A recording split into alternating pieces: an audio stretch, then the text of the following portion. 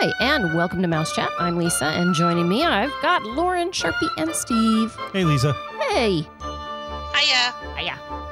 Howdy, Lisa. Howdy. Hey, Sharpie. How's it going? Hello, Lauren. Let's go. Hello. All right, so this is a quickie. This is just to help you guys get some information. And, Lauren always helps us with this end of things. So, Lauren, tell us what's going on. So Disney, they're being sneaky this year.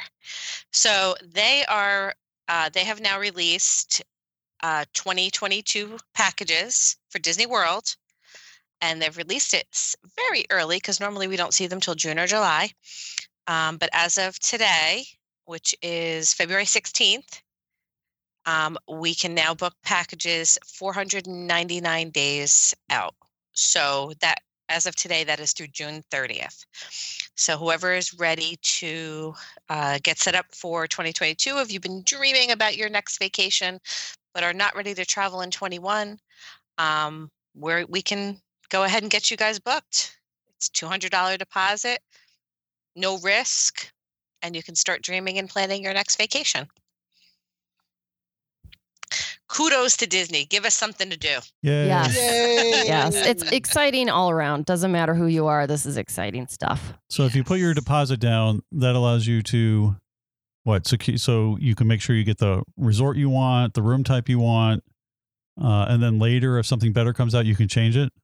Yep, we can apply discounts later like we always do, which is fabulous. Cool. And you're not locked into your package. So if, 6 months from now you decide, you know what, we really want to stay at Wilderness Lodge, or, French Quarter is not currently open, but now it's open, we would rather switch there. We can switch your package there, which is beautiful. So you're not like locked in. You have options, which is nice. Cool. Flexibility. Yeah, it's locking in. Yeah, that's what it is. I like it. It's a long-term payment plan. Yeah, that's true. That's the plus side. It really is a plus. Some people are like, okay, $200 deposit, and then they wait 8 months, 12 months, whatever it is, and then they're hit with $4,000, $5,000, whatever for the final payment. Ouch. Yep. No one wants that. So it's nice to be able to spread it out over many months, whether it's 6 months or 8, 10. You can pay what makes sense, divide it up. Don't forget it. You do have to make that final payment, sooner than you think. It's not like right before you travel. So take that into consideration, or ask your travel agent how that works. But it's great because then you don't have this massive payment. Yeah. Spread it. And we get, Sharpie, I'm sure you do too. I get people that want to make a payment once a week, or a biweekly, like bi-monthly payments, or just monthly. And, it's no big deal. They want to pay Disney when they get paid. Yep. Cool. And I think that's the responsible way to go about things too. Well, I think it's the least painful way to book a Disney vacation.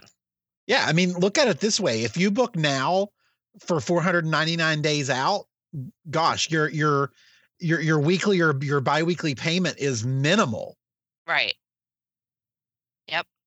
Especially compared to paying it all in like 2 or 3 installments. So yeah, but that's not to discredit anyone who goes the other way that actually saves before the vacation, so they're okay with that lump sum. Right. Yeah, they're making interest on their money. Yeah. It really just all depends on which way that you budget better. Because for some people, they would rather have all of that money sitting in like say, for instance, our local credit union has vacation clubs, and that's something that you can make installment payments into. It earns a little bit of interest, and then you can pay for your vacation all at once. Where this way, you're not earning anything on your money, but you're also not losing anything. So make your payments. And the great thing is there's a super, super easy cancellation policy. Yep. And I'm one of those that I like to make payments on things because I feel like it doesn't hurt as much, Yep. And that was like back in the day when my kids were little, people used to say, how do you afford to go to Disney every year? It's so expensive. And I'd be like, oh, I book it a year out and I pay monthly payments on it. It doesn't hurt at all. Now for 2022, any Disney resorts not open, or do we know yet, or is everything available? We do. It's what's currently open now. Okay. Will be open for 2022 bookings as of today.